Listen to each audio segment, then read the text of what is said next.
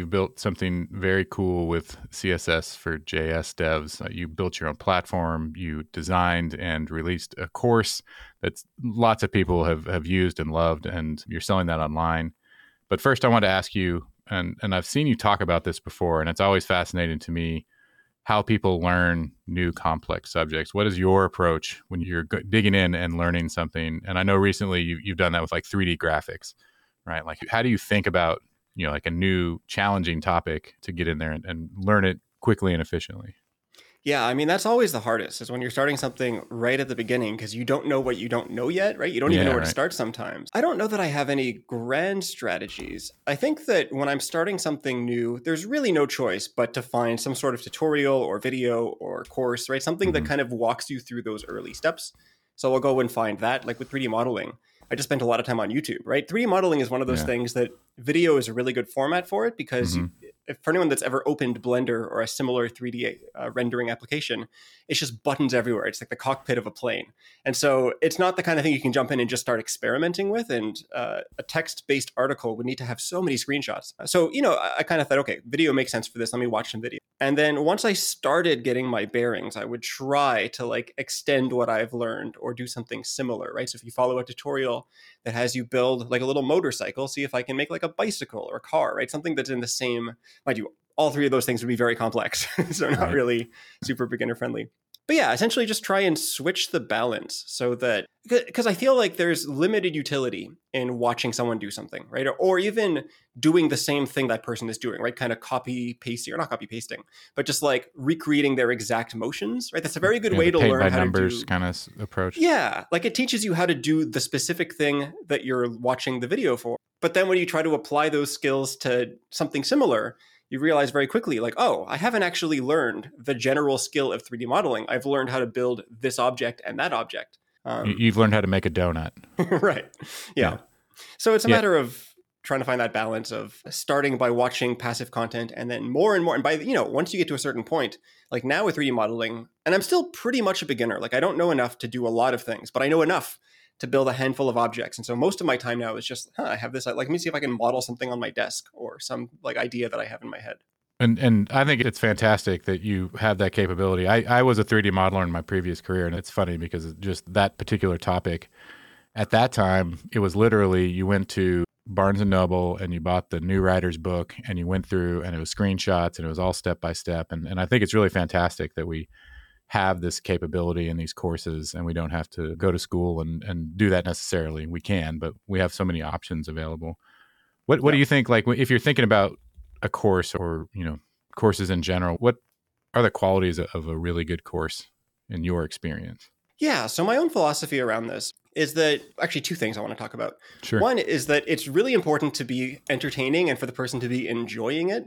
I think that's why so many courses have such low completion rates, is that if it's like a slog to get through, then it's really hard to have the self-motivation, right? It's not like when you're in school and there's external pressures on you. In most cases, you buy a course, unless maybe like your employer buys it for you and there's an expectation there. Most of the time, it's just you want to learn a thing, you buy the course, and now it's on you to do this thing. And trying to keep it like kind of fun and lightweight, that's really important.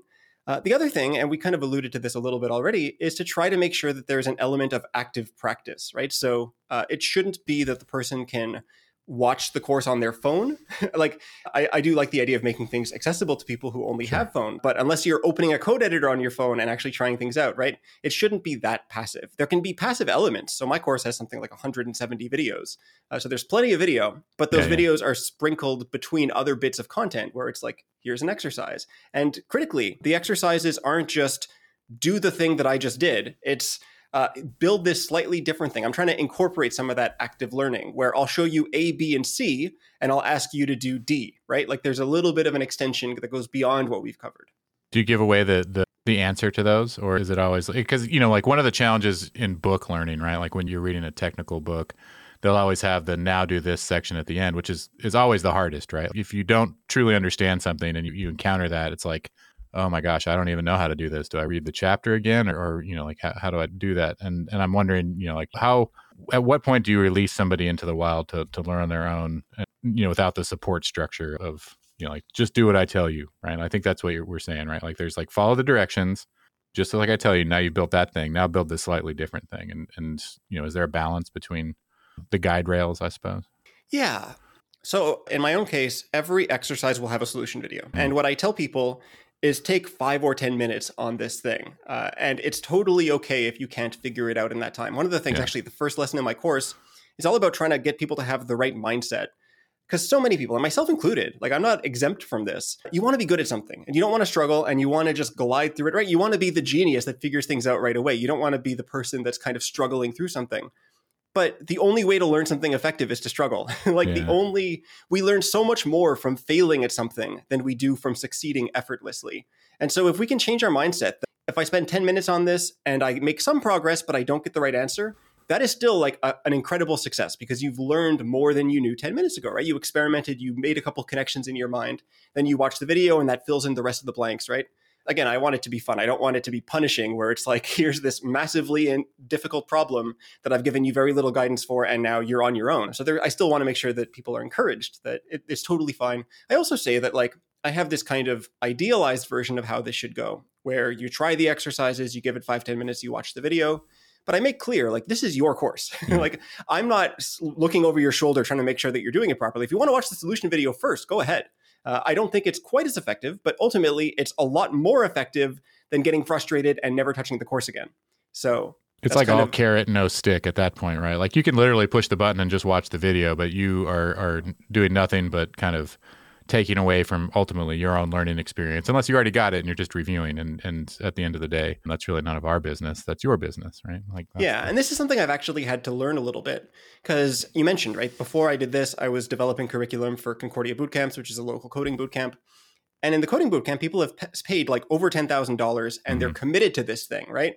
And so you can lean a little bit more into the like, having it be a little bit more frustrating, trying to optimize for effect rather than just like it being really fun and lightweight. Because obviously you still don't want it to be miserable. You never want it to be miserable, but it's okay to allow like 20 minutes of struggling instead of 5 minutes because you know that the person isn't going to abandon the program based on that and it's going to be more effective. But ultimately, it is about finding the right balance. I think there's always a balance between the kind of direct support, like you might have in a classroom style environment versus this idea of a self-paced course. So the balance even gets a little trickier when you're talking about that, I would suspect. Yeah, that's a good point because it's true that in our bootcamp, we had people, myself included, a lot of the time on hand to help people when they got stuck, which I try to make available to a degree. In the course, right, we have a Discord community. People are encouraged to ask questions, but I'm not there 24/7. I have hired someone that's there part-time to help out as well. But, it's not the same where you're not going to be able to get someone immediately in like a one-on-one dialogue to be able to walk through problems. So it's true. You have to be a little bit more generous with what you share so that people can unstick themselves a little bit more easily. I think it's interesting too because the price point is different, right? Like if you were there full time and it was you providing that service, like it would have to, like the price would have to be much more expensive and then not be as inclusive overall. And so there's all sorts of challenges. I also think that there's an interesting idea of like what fun is, because to me, fun is really kind of elusive. And a lot of times fun means that there's a little suffering, that anxiety, like excitement and anxiety, right, are very closely aligned as emotions and feelings. So what is fun and how do you introduce that into like a learning experience? Yeah. And there's also just the dopamine hit of struggling with something and then the light bulb goes off and it's like, oh, like now I get it, right? And it's harder to have those moments, or at least those moments aren't as impactful if it was immediately obvious to you, or you just watched a video and let that moment absorb the very concrete thing that I'm teaching, but miss the kind of broader connections to the other stuff we've been teaching or learning. So you built your own course platform, and I think that's awesome. It's something that I've done too, and it's like, I wouldn't recommend it unless you really want to, and you did really want to. And I'm wondering why, like what didn't exist for you and why did you need to build your own platform? Yeah. So the honest answer to this, there's like a half honest answer. Yeah. I'll give you that one first. Yeah, let's hear it. Which is that in my blog, right, I have this blog, it uses MDX, and I found it really useful to be able to embed whatever I want, right? If I can think of something, if I can build it with JavaScript and React or any other technology, I can just drop it into the middle of my blog post. So an example is I have a blog post on spring physics. It's one thing to describe spring physics, right? It's very hard in words. Easier with like a video, you can watch the spring bounce back and forth. Right. But even better if I can have a little handle that someone can drag and release and notice how that effect changes depending on how far they drag the handle, right? Being able to interact with it.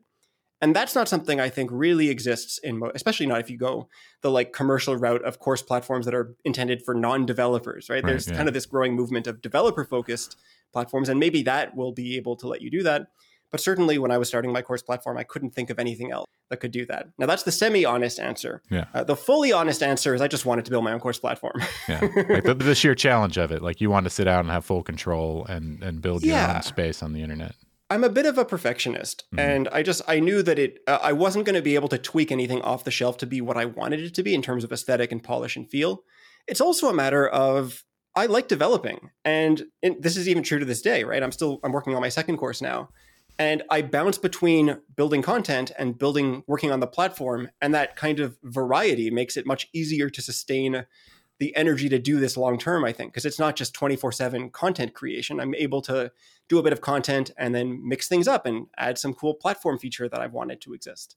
So I think having that just as a developer, other than my blog, I don't have any other major projects right now. Yeah. I wanted to make sure that I still had that as if you're consulting or working, like on a job at a service company as a developer, then you're constantly developing, but then at the same time, you're not getting the outlet of the content. And do you actively balance that? Is that something that you consciously think about, or is it just as you feel or what needs to get done? How are you balancing the platform versus the course content creation? Yeah, there's definitely some amount of structure. So one example is Fridays are my do what I want day. It's kind of like my day off, but it's usually I'll pick some fun task to work on. Like 20% time-ish kind of. Yeah, exactly. Right? Yeah. And it's almost always something whimsical with the platform. So it might be like a fancy invitation flow, or like for people who have seen screenshots of my course platform, there's these like connecting, I call them bridges between lessons in a given thing, and they kind of swoop around. That was like a fun Friday project where there are things that I can't really justify otherwise in terms of like, will this help me sell more courses? Probably not. Yeah. Will this make the education process that much better? Probably not. But it does incrementally have an impact. And when you take them in aggregate, right, when you have 5 or 10 of these things, they really do create a much better user experience. So that's like the organized part. But a lot of it is like as you're going through the content, especially in my platform, because there's kind of a blurry line between content and platform. So one example is that I have these, like, I call them mini games. Really, they're more like quizzes, but they have kind of novel input mechanisms. So one of them is I'm trying to teach you the terminology in CSS. What's a declaration? What's a property? And rather than like have this just be a multiple choice thing, I show you some CSS and ask you to select the appropriate subsection of that, just with the way you would select text on the web, right? Drag and select some chunk of it. And so that was the kind of thing where I had this content idea that then required a platform component of, I need a mini game component, and I need to handle this special input thing. And I need to create, because, not everyone can select, you have to have a lot of dexterity and a pointer device. Sure. So there is like a fallback where you can just kind of type in the part of the code that is applicable. And all that stuff takes a lot of time. So sure, often, especially you're considering accessibility and, like you're going to have one way to do this, but maybe they need keyboard entry or lots of people want to, so you are capturing the most and making sure everybody can participate. Yeah, and it is the only thing I haven't done really well, at least not yet, is in terms of screen reader support, right? So I do assume that you can see the screen, and a lot of that is that I'm building a CSS course and I am not skilled enough to know how to teach CSS without a visual aid, right? So much of it is just here's a mockup and design it or implement this design. But in terms of touch control, right? In terms of motor control, when I was starting to build the platform, I actually couldn't use a keyboard or mouse. I was having some nerve issues. So in fact, even the first bit of the platform in the first game was developed without those tools. So of course, I needed to make sure that they were usable without those tools. And it's been something that I've tried to keep up with as well as I can. That you don't need a mouse, you don't need a touchscreen or a trackpad, right? If you have a keyboard, you should be able to do everything that you need on the platform. That's cool. You mentioned mini games, and this has come up a lot as I've talked to people about course platforms and instructional design. And I'm wondering how... Are you a gamer, and has that affected your instructional design philosophy? Yeah. I mean, I am a gamer. I do, I don't think the games in my platform are going to win any like game awards. No, that's not their point. Yeah. But it is just a matter of, let's take something, especially when I have something that's a little bit dry. Yeah. And I think I can make it a lot like terminology in CSS, right? Like it's one of the most dull things you can imagine. But you wrap it in the kind of, no analogy comes to mind, but you deliver it in this mechanism, and suddenly it's not so dull. Like it's a little bit more interesting to learn about the difference between a declaration and a property and a style, right? Like it just makes it a little more interesting. And I think part of it too is novelty, right? Like, and I've tried to make sure that the games themselves are like actually effective, and the whole thing isn't just about novelty and about not just there's kind of eye candy or whatever. It's all there for a purpose at the end of the day. Yeah. But there is something to be said for the novelty of, oh, this is interesting, right? I've never seen Yeah. this before. Not only because it makes the course more enjoyable, but it makes the content more memorable. So it actually, I think, makes it more effective if it's something new and interesting and different. And that, I think that sticks with people a little more. I know for sure, like I've read white papers and research that while people are learning, occasionally you have to shake them up, right? Like if you drone on and on for 3 hours with the same tone and cadence, like you're just going to lose people. Or if it's an online course, if it's the same thing over and over again, if there's no surprise at all, people just aren't as likely to engage. And I don't think completion rates are super important, but it is, right? Like getting people through it. If you want them to leave because they've learned what they came to learn, not because they got bored and just like petered out of the whole thing, I think. Yeah. And that is something that I was trying to be conscious of too. You know, I used to work at Khan Academy. And one of the things I learned at Khan Academy is that when Sal Khan, the founder, was starting, you know, it started as a YouTube channel. It's since developed into a much broader platform. But YouTube at the time had a 10-minute video limit. That's how long your videos could be. And so we kind of had to find a way to take these somewhat complex, like mathematical topics, and break them into 10-minute videos. And it wound up really working to his favor because it's hard to watch a video for more than 10 minutes. Like that turns out to be a decent increment where you can watch it for 10 minutes and take a break before the next one. And, you know, the fancy terminology that I've used is that my platform is multimodality. There's all kinds of different modes, right? So, and I try to do kind of the same thing where there are a couple videos that are on the longer side where it's like deep dives into a particular exercise or problem. But for the most part, the videos are like 5-10 minutes. And then there'll be like an interactive article and an exercise and a mini game. And you're always bouncing between these different formats. And I think that really helps you stay engaged for a longer amount of time. Yeah, I've read that like learning styles is it's like one of those controversial kind of things that have talked about in instructional design circles where it's more like teaching styles. And, you know, like we all kind of absorb information in certain ways, but, you know, like it's really about this variety of teaching styles and delivery so that you're covering the gamut. And in somebody that has, you know, may learn one topic in one mode might learn another topic in a different mode. And we're always kind of cycling just the brains back and forth. So like instructional design matching that. And I don't think we see a lot of that. I see, you know, like you talked about the platforms that are kind of selling internet real estate where you go in and you can slap your videos up there with some text underneath. It's all the same. And it's just by the nature of the tools that we have at our disposal. Yeah, I mean, it's one of those things where if you're building a course platform that a gardener can use and someone who teaches cooking, right? Like in order to be broad enough to support every possible use case, you have to be really generic in the tools that it provides because you can't build specialized tools for every particular niche and topic.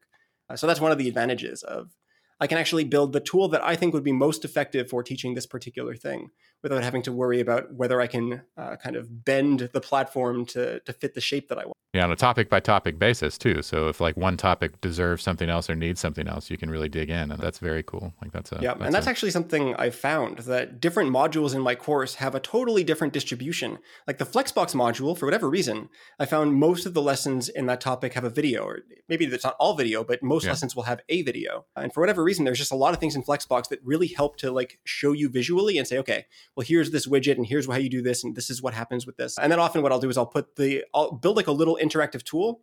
I'll have a video that teaches something with this tool, and then the tool will be underneath so you can kind of continue those explorations. Oh, so like it's like watch and then play. Yeah. Yeah, that's great. Was there anything surprisingly either technical or otherwise that about building your own platform that came up during the process? I mean, none of it was too unexpected. The only thing that really comes to mind is just that it took so much longer than I was expecting. I was thinking I would build the course and the platform in like 3-4 months. And I had the incredible luxury of doing this full time. So I had left my job. Granted, I was dealing with a disability at the time. So I wasn't like I mentioned my arms. Yeah. I wasn't working at full clip, but I was still working reasonably quick. And it took me about 13 or 14 months to develop the course and the platform.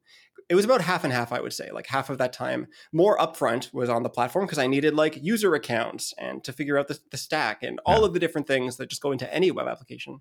And then, of course, all the platform, all the like the course specific stuff of the mini game component and all the little widgets and stuff. So it took a lot longer than I kind of thought, right? Over a year full-time work, which is why, and you mentioned this earlier, that like whether or not most people should build their own course platform, I would have struggled to do this if I had other obligations. Like if I was trying to do this part-time on the side, I don't know that unless you want to be really tightly scoped to a particular problem and there's always ways to do stuff and it's just about figuring out the trade-offs. But I think it's probably a much more straightforward route to go using a pre-built or other platform if you don't have like a good amount of time to sink into it.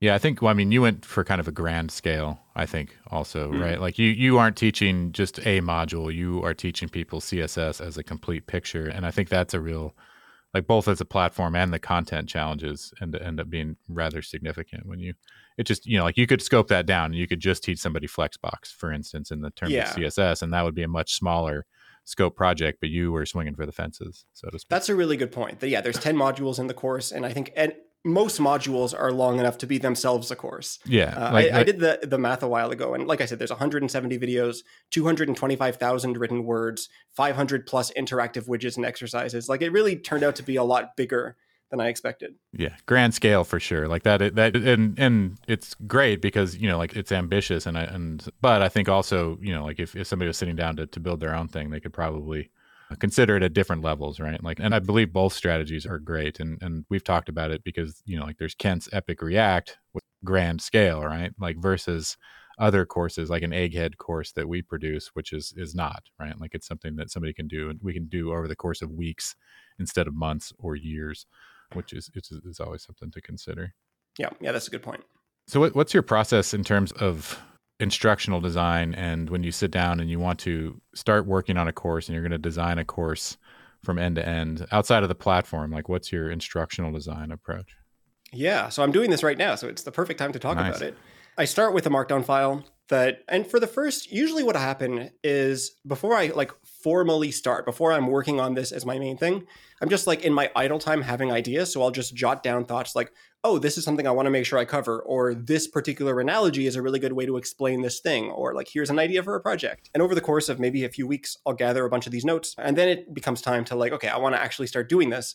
So I'll try to find organized piles of stuff, right? So figure out what the modules are going to be and what should be in each module, figure out what I want to cover in the course at all, or what I think is better left omitted, which is something I really need to work more on because my approach is generally that the scope just expands and expands. And I'm trying to get better at like, no, actually, we don't need to cover like every possible thing in the universe. And then like once I have a solid enough skeleton where I have, let's say 10 modules, every module has like 15, 20 bullet points underneath it in terms of the different things I want to teach and some ideas around how, then I start with the actual content. So, and this too, I kind of take like almost how I imagine you would carve something out of a block of stone, where you start very coarse. It's like, okay, I don't need this huge chunk over here.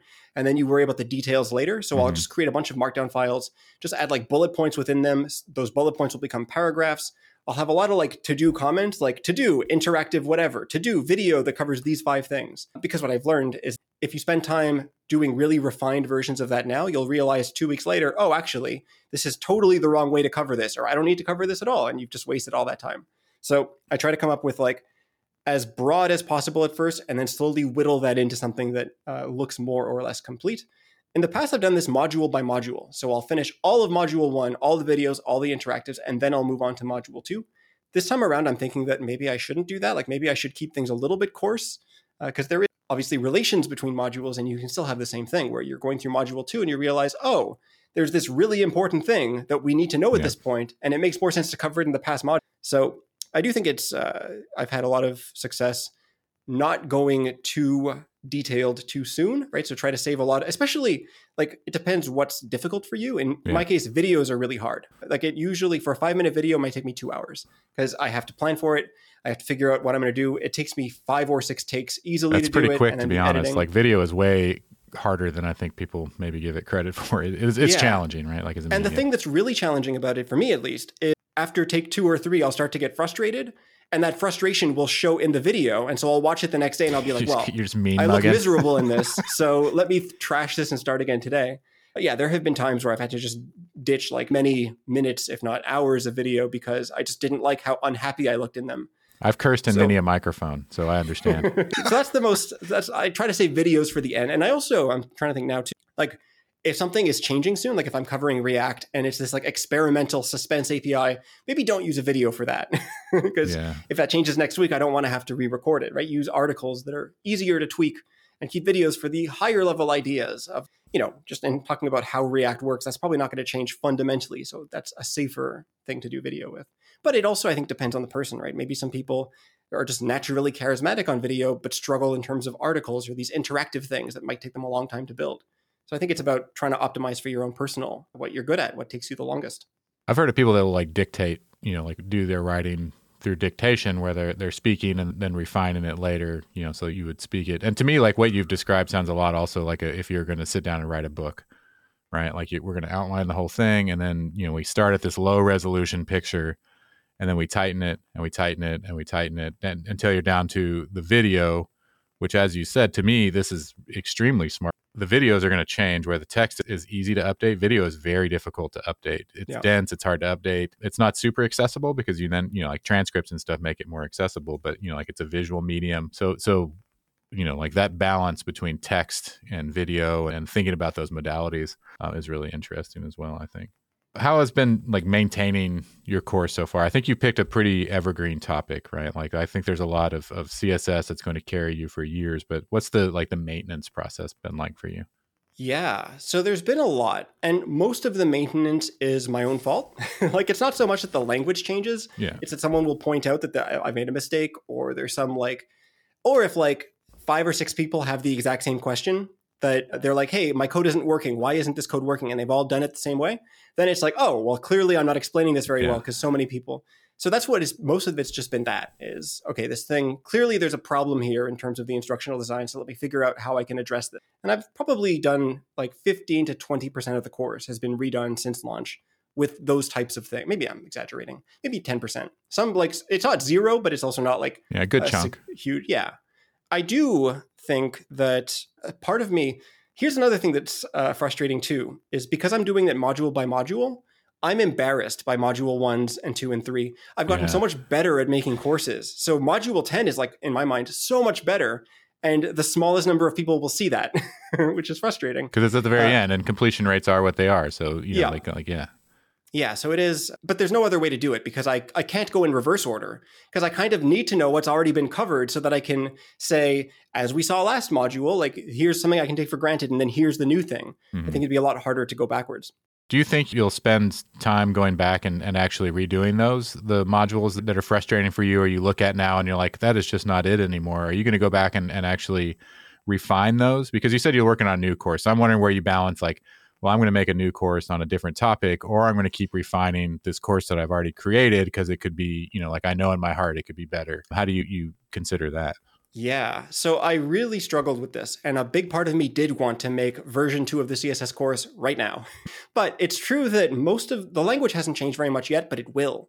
Container queries are right around the corner, and there's all kinds of different additions to CSS that are going to really change how to solve certain problems. And maybe it'll land in 6 months. I won't want to do it right when it's safe to use because I want to have my own time experimenting with it and figuring out the best ways to use it. So the kind of resolution that I've made with myself is there will be a version 2 of the course probably in a year or two. I'll wait until the content, not only for my own personal standards, because a lot of this too is that you're your own harshest critic, right? I've gotten very few complaints about the quality. And so really it is just, I look at things and I think they could be better, but most people look at it and they think it's good enough. So I'm kind of using the fact that if I redid it now, I'd have to redo it again in a year anyway as justification for spending my time elsewhere. But it's a really good point that when I started on this journey, like I said, I thought it would take me 3-4 months to do a course. I thought I'd push out 2 or 3 courses a year and I'd have a whole catalog before too long. Now I'm thinking in my lifetime, maybe I'll have 4 or 5 courses. And even that might be because there is a maintenance cost and there is an ongoing need for these courses and the world changes. So I've heard from some course creators that aren't in the tech space. There's a piano creator that created a piano course and he's had one course for 7 years and the sales just keep getting larger and larger every year because he's making the course better and because piano continues to be a thing people want to learn. Yeah. So I do think that it's surprisingly viable to just pick 1 or 2 things and create those courses and then continue to improve them over the time rather than always jumping to the new. It's kind of a quality over quantity kind of question. And not that you can't make 4 or 5 high quality courses, but that idea that instead of trying to crank out several, less ambitious courses every year, you're going to, work on this and really consider it. I think that's a great approach. One of the things I think people get hung up on, and you seem to be pretty good at, is this, the ideas for projects and interactive widgets. And what's the secret sauce? How can we all be great at making awesome examples that people love to do? Yeah, that is a good question. And I don't have a great answer. Yeah, it's a complicated answer at the end of the day, right? I mean, I think that there's practical considerations, but ultimately it's really dependent on intuition. So it's a matter of like, I'm thinking, okay, I want to teach this thing. I'll give you an example. I'm building a React course. Mm-hmm. One of the early lessons in that course will be thinking in components, right? How do I take a design and figure out where to draw the boxes around what component should be where? And I thought, well, drawing boxes would be a great way to do that, right? Make a little thing where you literally draw boxes on the screen, and then I'll show you how my boxes work, and you can compare the two.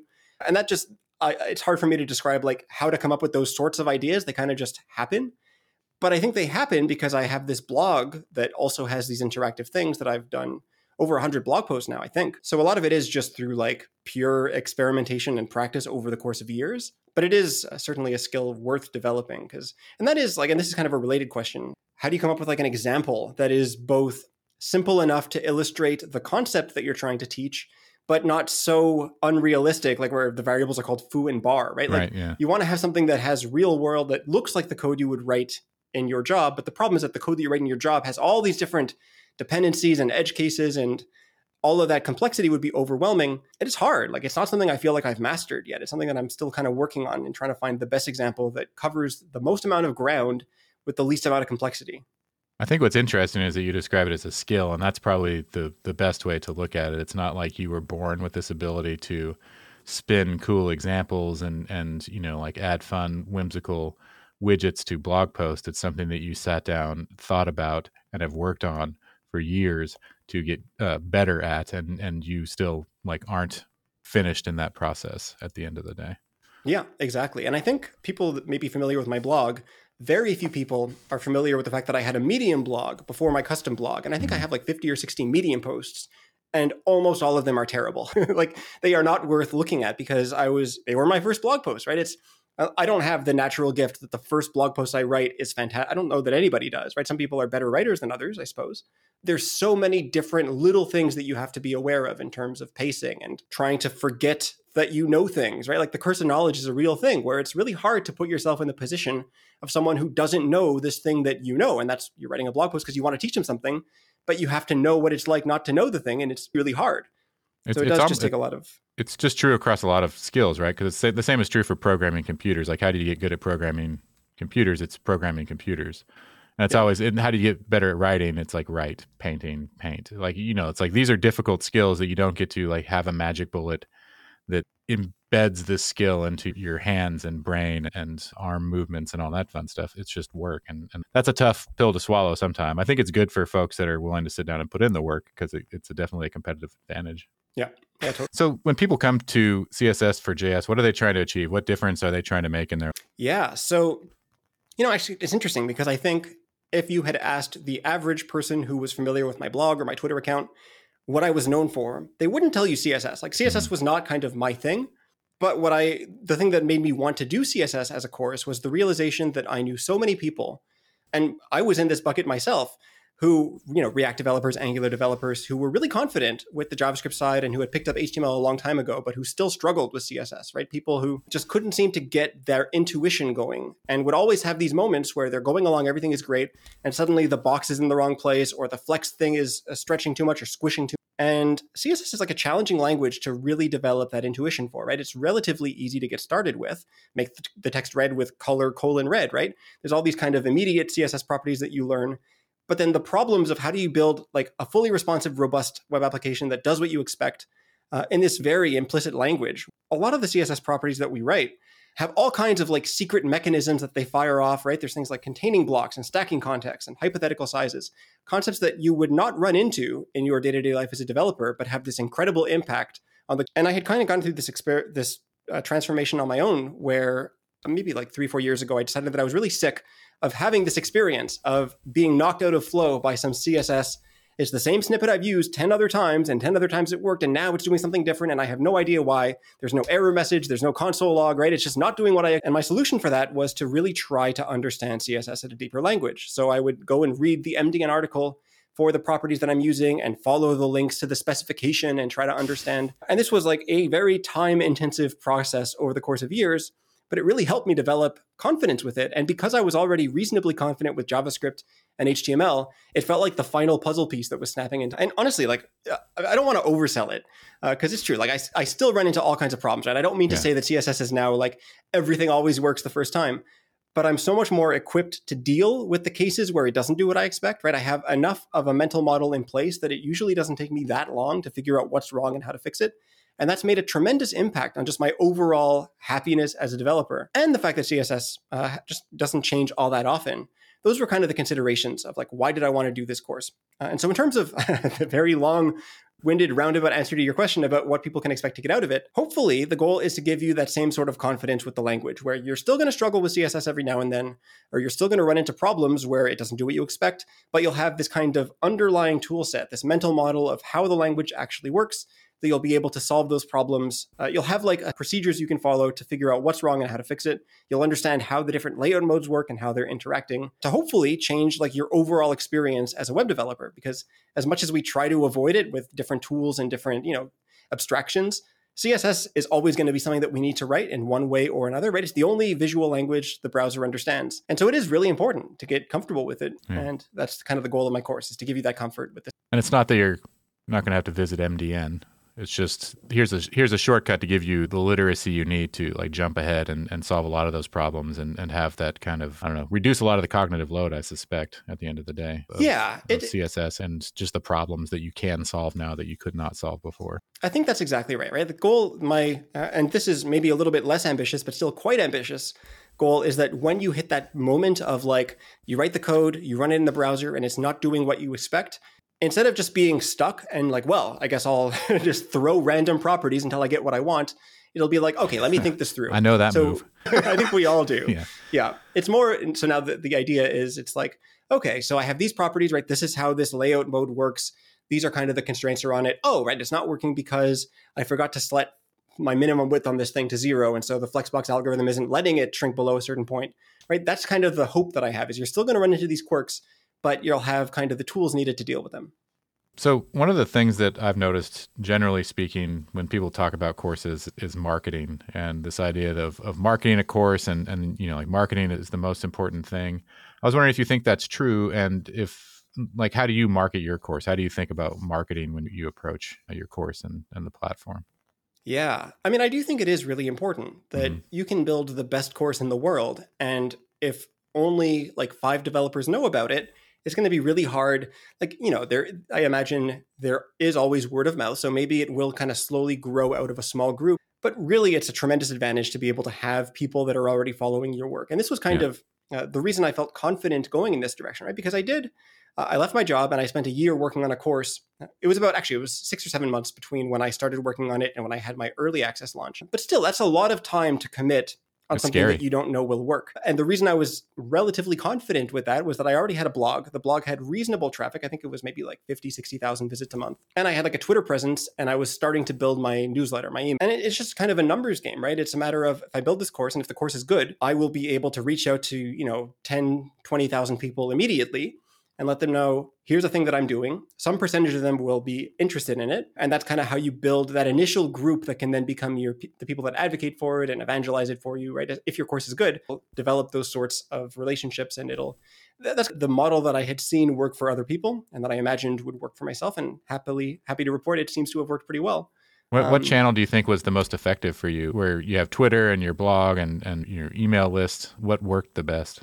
So email definitely worked better than Twitter. I didn't take super close care to collect the right analytics, but what I could see just from the referrals is that people that had come straight from Twitter, they made up both a smaller amount of traffic and a lower conversion than people that came from email. But email was only possible because of the blog. So I think like ultimately the reason the course worked was the blog, right? The blog is what gave people both the exposure to me as a person and my work, but also the confidence that like, oh, this blog post taught me something. I bet if I buy the course, it will also teach me something, right? There wasn't really gamble of like, well, he seems like a nice person and all, but I don't know, like, will I actually learn anything? You can actually point to like, and actually what I did is maybe for 5 or 6 lessons, I just took the lessons out of the platform and put them into blog posts. They're not exactly the same because like I had to remove the videos and the exercises, but in terms of the interactive widgets and the articles, that's all the same stuff.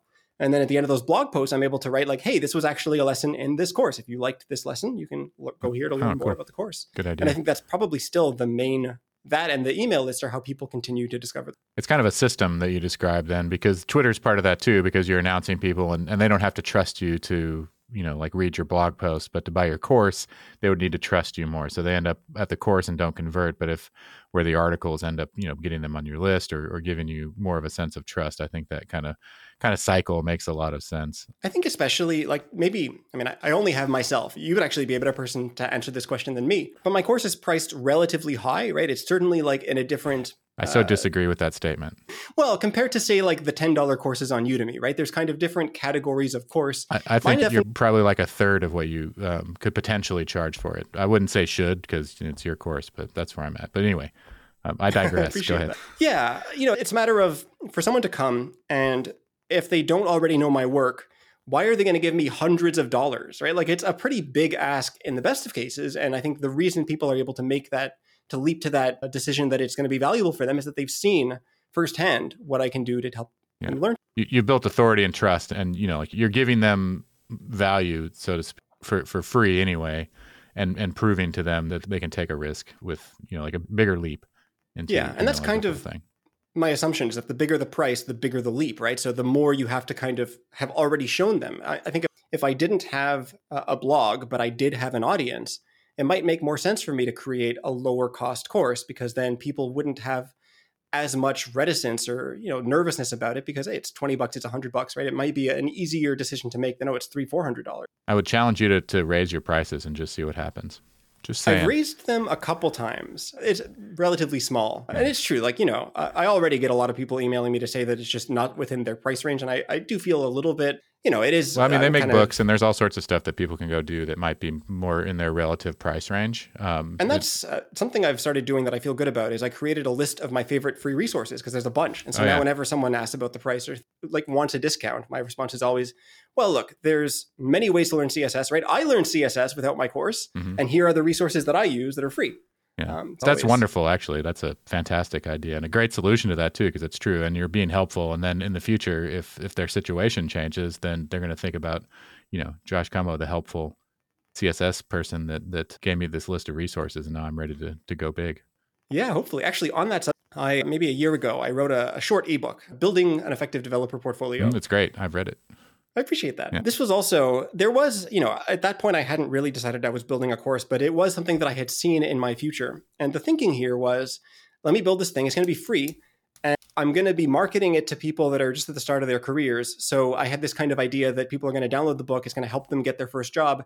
And then when I create a CSS course a couple of years later, they're going to now have these, higher paid jobs and they'll feel like, hey, this person helped me once. I bet they'll help me again. Mm-hmm. It hasn't converted as well as in fact, it's my lowest converting of my 3 lists, right? I had that list. I had my general blog updates list, people specifically who wanted updates about the course, right? That one was the highest because people wanted information about the course.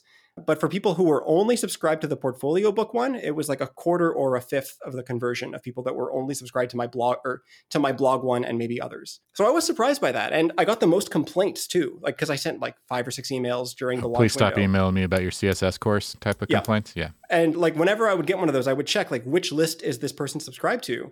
And even though the portfolio list was maybe like 20% of my list, they were like 60 or 70% of the complaints. So I don't know why that is. I guess maybe it's that a bunch of people just saw a freebie online. It wasn't super applicable to them, but it was free. Yeah. So they joined the list and they completely forgot about it. And now here's some random person sending them all this email. There's like a deep strategy there because, like people talk about keeping your list warm and, like bridging people from one interest to the, I mean, you can like really get into like a deep rabbit hole. And I always recommend Brennan Dunn's work in terms of if you really want to go deep on that sort of segmentation and personalization nerdery. It does go deep. And I also don't generally go that deep. I like knowing about it, but it's like you can really get complex with it and strategic, I guess. Easier to just also throw the noodle on the wall and see if it sticks is my kind of approach. I mean, I've done a little bit of experimenting with paid ads, and it became very clear to me very quickly that this was a viable route, but it would require way more time than I want to put into it right now. So it's about balancing. And I guess a solution to this could be hiring people or finding agencies that do this kind of thing. I'm kind of, if I make, maybe the biggest mistake that I make in terms of like just overall profitability is that I try to do everything myself. And part of that is just like, I don't really care if it's less, like I just enjoy doing it that way. I like the control that I have. And I like that like no one else is depending on me. Like I can just do whatever I want, whenever I want without worrying about anything. Like I really enjoy that freedom. And if I was working with someone that required me to set up certain analytics and, that's overhead that I'm currently not optimizing for. But Well, yeah, and there's that's also like what's good enough for you too, right? If you needed that and you were optimizing for maximum revenue, that's one story. But if you're like, I want work-life balance, I want enough for what I need, and I want to create something quality that I enjoy, and I don't enjoy managing people or whatever that means. And I think that's a way to look at it. And like in terms of your own personal mental health and just general health, it's just a great yeah, healthy way to look at it, I think. yeah, I agree. What's your most audacious goal with your course platform? If you were really thinking about it and you're like, where do I want to be? What's an audacious goal that you've set for yourself? It's interesting. I don't really have any audacious goals, Mm-hmm. and maybe I should. My goal is always just to make a living creating courses that help developers learn things. I suppose that, my goal is for that to grow and for me to have kind of a wider and wider reach. But That's I more don't reasonable than really, audacious, maybe too, I guess. yeah, like, I think a lot of people that do the kind of indie hacker thing have plans of raising money and hiring employees and becoming this world changing company. And I have zero interest in that. In fact, like a bunch of people have mentioned to me now that the course platform, I should like build that as a SaaS and white label it and sell it to organizations. And that probably would be a great business, but I have no interest in it. So I guess like the most audacious thing about my goal is just that I want it to be growing every year until I reach a pretty substantial size of the market. But it's not really that. I wouldn't call that audacious. I think it's just, I Like want I to do said, what I I'm think that's a doing. reasonable and healthy look at it. And I'd agree. It's not necessarily audacious outside of, just the fact that you're running counter to what maybe is hustle culture or whatever you call it, where people want to do a startup or build a SaaS or be a $1 billion unicorn versus just, helping a good set of people and make a comfortable living and not be stressed out all the time. Like that's nice too, Yeah. right? I mean, I think that they're both like, if someone really wants to go that route, then there's nothing wrong with Oh that. no, It's no, just tear it not up. a route that appeals to me. Yeah, I think that, yeah, for sure. And I'm pretty much there with you though. I've brought in more collaborators over the years and have learned to balance that. But at the same time, it's like there's a level of enough, and just kind of getting in there and doing good work and helping folks is pretty fulfilling in and of it. Yeah. I mean, I should also say too, like I've been doing this for less than a year. So maybe like as this becomes more normal to me, my kind of appetite will increase. But for now, it's just I want to do what I'm doing. Yeah. Josh, I really appreciate it. Thank you. Thank you for creating CSS for JS. I think it's an awesome resource, and you really hit a sweet spot. And, this idea that developers can not be so scared. Cascading style sheets is a true thing, and I think it's going to be successful for years to come. And I look forward to seeing what you do next. And thanks for chatting with me today. Well, I appreciate it. Thanks for having me on. Cheers.